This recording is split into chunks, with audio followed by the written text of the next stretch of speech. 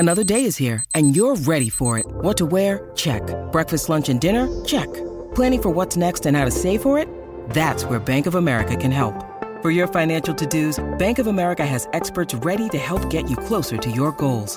Get started at one of our local financial centers or 24/7 in our mobile banking app. Find a location near you at bankofamerica.com/talktous. What would you like the power to do? Mobile banking requires downloading the app and is only available for select devices. Message and data rates may apply. Bank of America N.A., member FDIC. When you need mealtime inspiration, it's worth shopping Kroger, where you'll find over 30,000 mouth-watering choices that excite your inner foodie. And no matter what tasty choice you make, you'll enjoy our everyday low prices, plus extra ways to save, like digital coupons worth over $600 each week. You can also save up to $1 off per gallon at the pump with fuel points. More savings and more inspiring flavors make shopping Kroger worth it every time. Kroger, fresh for everyone. Fuel restrictions apply.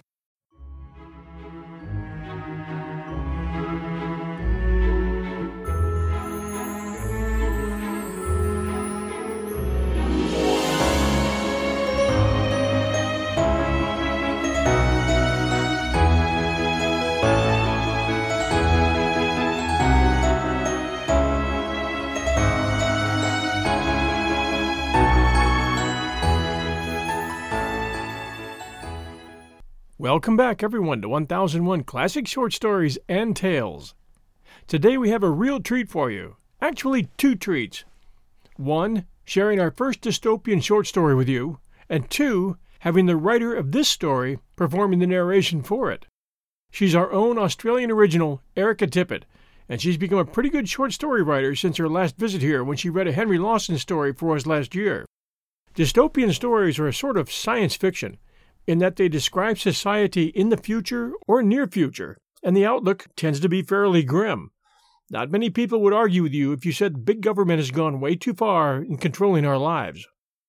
Erica's story today, called The Test, describes the plight of a young girl who lives in a totalitarian society which, in an obvious effort to control the population, forces young ladies to pass a test in order that they can be granted fertility.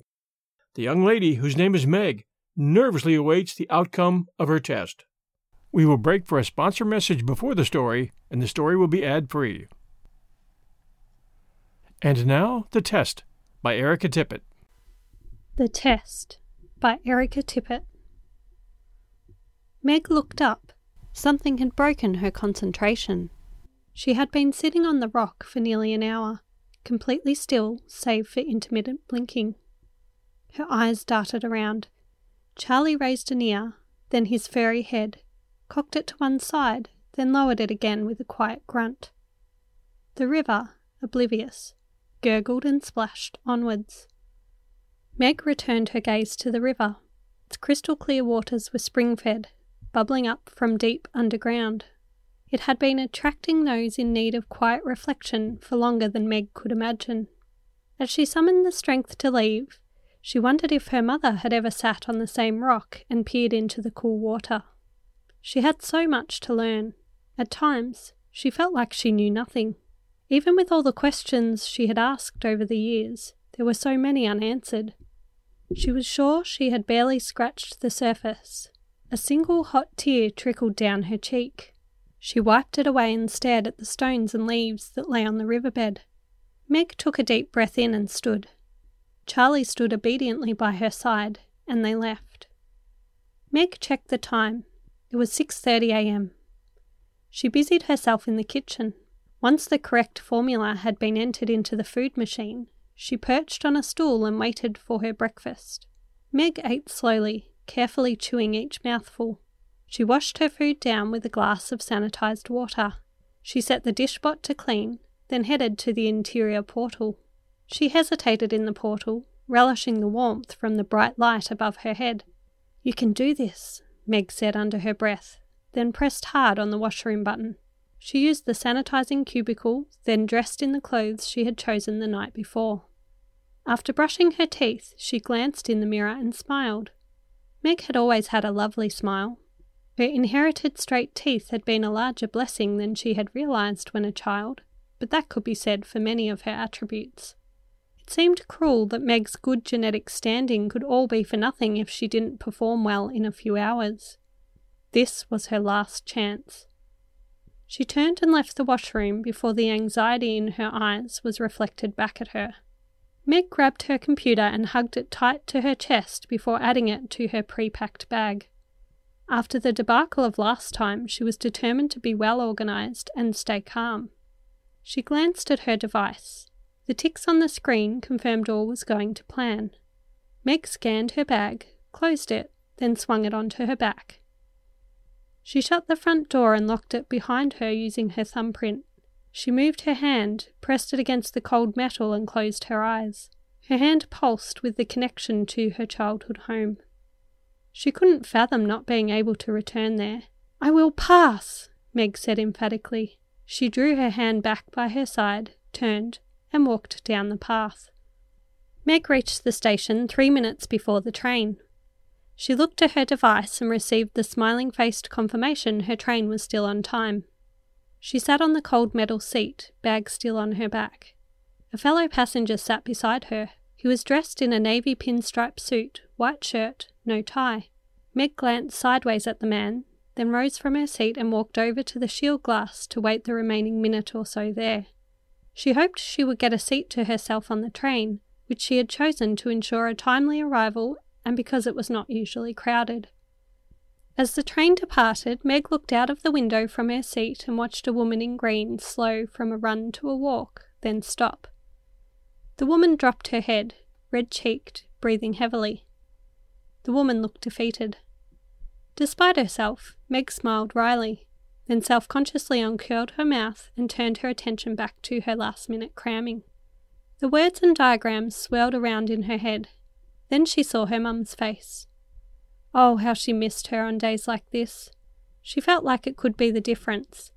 If her mum was still around, she would have started from the same base as most other girls and was sure she would have passed. Her therapist had disagreed. You feel like losing your mum at such a young age has put you on the back foot. Stop looking for excuses, Meg. There are so many resources out there to help you. Don't dwell on the past. You can't change that. Just get on with it and pass the test.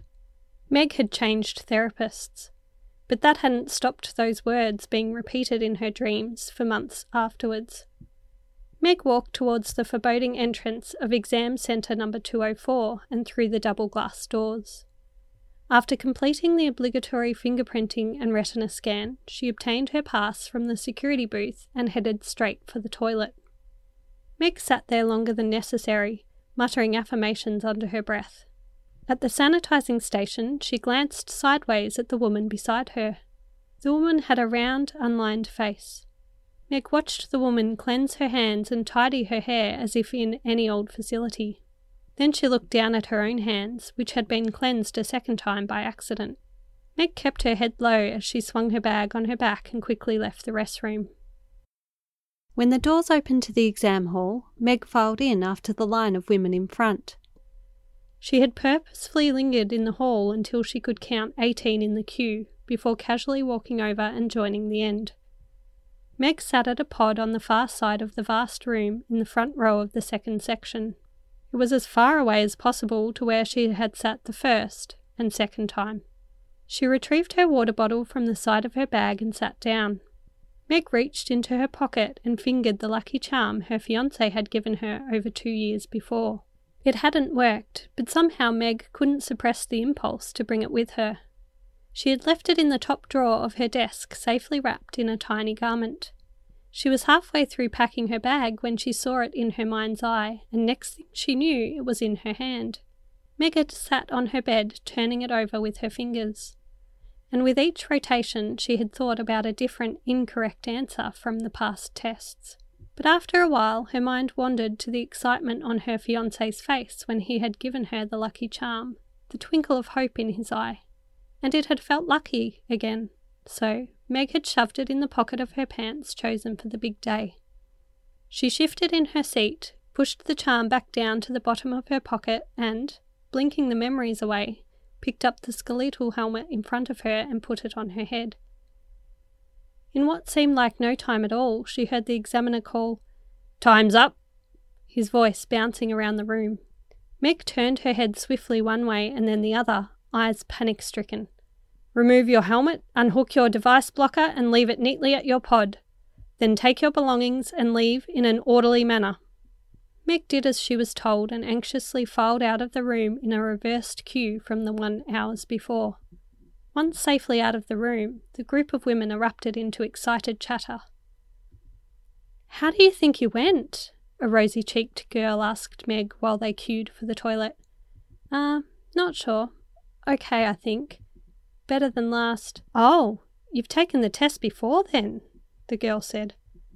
Meg nodded, avoiding the girl's gaze by staring at her red shoes. "How about you?" "Really good, I think. I'm pretty sure. At least we don't have to wait long to find out the result. I still can't believe they take you into the clinic and perform the procedure straight away if you're in the top group. It's so exciting. I thought you would have to book it in for another day for sure." "Yeah, it is good," Meg said, and headed for a vacant cubicle. She sat on the toilet and waited until a few minutes after the red shoes had passed by the door on the way back to the sanitising station. "Listening, please!" The authoritative voice broke through the chatter in waiting area B. "All those whose names I call move quietly to room B1. Meg felt for the silver baby bottle charm in her pocket once more. Her fingers gripped the cool metal tightly and she clenched her other hand into a fist. She listened eagerly for her name, knowing the first group was the one she wanted to be in. They were the lucky ones, with no limits and immediate treatment. By the end of the day they would be fertile and free to choose how many children they had. There would be 50 in all. The long list came to an end without her. Meg looked around the room and saw Red Shoes still sitting in the waiting room. The earlier shine in her eyes had vanished. Meg grinned, then, slightly ashamed, dropped her eyes to the floor. "Thank you for your patience, infertiles." The announcement stirred the sullen room. "Can those whose names I call move into room B2? If I do not call your name, please proceed immediately to the security desk and return your pass. If this was your first or second attempt, you may reapply for next year's exam. If it was your final attempt, your failure notice will be filed with the Ministry of Population Management directly." Meg felt her chest tighten. She held her breath. "Sel Jones." Lu Red Shoes sprang from her seat and rushed to the designated meeting room. "Emmy House. Anna Navikaja. Eva Garcia." As the names were called and each woman rose from her seat with a relieved smile, Meg felt more and more despondent. "Wen Song. Lee No. Peg Weaven." Meg's heart and stomach sank. Her mind raced. She was sure the multiple-choice answers she had selected had been correct. Most of them seemed familiar from the practice tests, and only one or two had answers that seemed too alike to choose definitively. It was the cognitive process score she was worried about. She couldn't tell if the amount of time it took for the right answer to enter her head had been reasonable. And then there was the negative thought pattern component. That was what had brought Meg down before and resulted in the 2 failed attempts. She'd tried her hardest to change her negative thought responses to positive. It had been excruciating trying to change her pessimistic reflex to optimistic. Meg had endured many hours of remedial training, which her father had begrudgingly paid for. "Well, if it's the only way you will fulfil your purpose and bear me grandchildren," he had said with a sigh. It was all right for him, she had thought. He was exempt. Like all men, he had no real comprehension of what it was like to take the test. And fail. Her brother was just as bad, maybe worse. "Don't worry about it, sis. If you never have kids, then I'll get all the inheritance. I don't mind." Meg had looked at her brother's smug grin and wished her mum had been there to scold him. Meg raised her head slowly from where it lay resting in her hands. She had an imprint from her engagement ring on her forehead. She looked at the solitaire diamond sparkling in the harsh neon light. "Meg, will you do me the honour of being my wife?" Russ had asked her that warm summer night. The heady scent of jasmine had filled her nose and she had felt giddy with happiness and love. "Take this ring. It was my mother's and my grandmother's before her. We have traced the ring back 15 generations. And once you pass the test, we will be permitted to marry. Then one day the ring will pass to our daughter. That's what I will choose first when you ace the test. A baby girl." The room was half empty. The tall, heavy-set figure at the front looked to the last name on his list. He blinked twice. "Megan Tinkard," he said.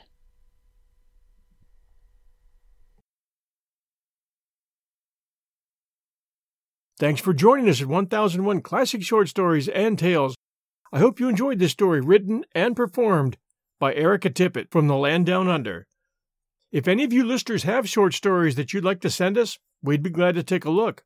Send them to 1001storiespodcast@gmail.com.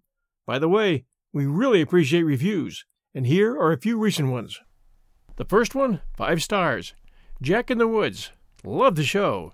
Good selection of different stories. Nice blend of old names I know well and others whom I had not known of before. Great show. That one from Davy's Dog, Apple Podcast, Canada. And this one, great storytelling, 5 stars. In this podcast, you'll find a wide variety of exciting stories of different length to suit your available time, by authors you know and love, all of which are read in a pleasant voice and manner that spans the bridges of one's imagination. Sure to make this a favorite to all who might invest their chance upon a single episode. Thanks, John, for your craft and delivery in the art of storytelling. You are a master. Down from Scott Baby, Apple Podcast, US. And this one, Uncle John, 5 stars. This podcast has been an unexpected gem. The short story format is perfect for the daily commute, and the selection is excellent. John's narration is like being 10 years old again and having your favorite uncle read you a story. Sometimes words are mispronounced, but that is half the charm of listening to a guy who loves books and wants to share. Keep up the good work. That one from Paul Nalish, Apple Podcast, US. Thank you so much for these reviews. And Paul, you're right, sometimes I do mispronounce words. Between our 7 shows, I probably narrate between 40 and 50,000 words a week, and there's no doubt I miss some. But I do my best. And like you said, I love books and want to share. And that's what this is all about.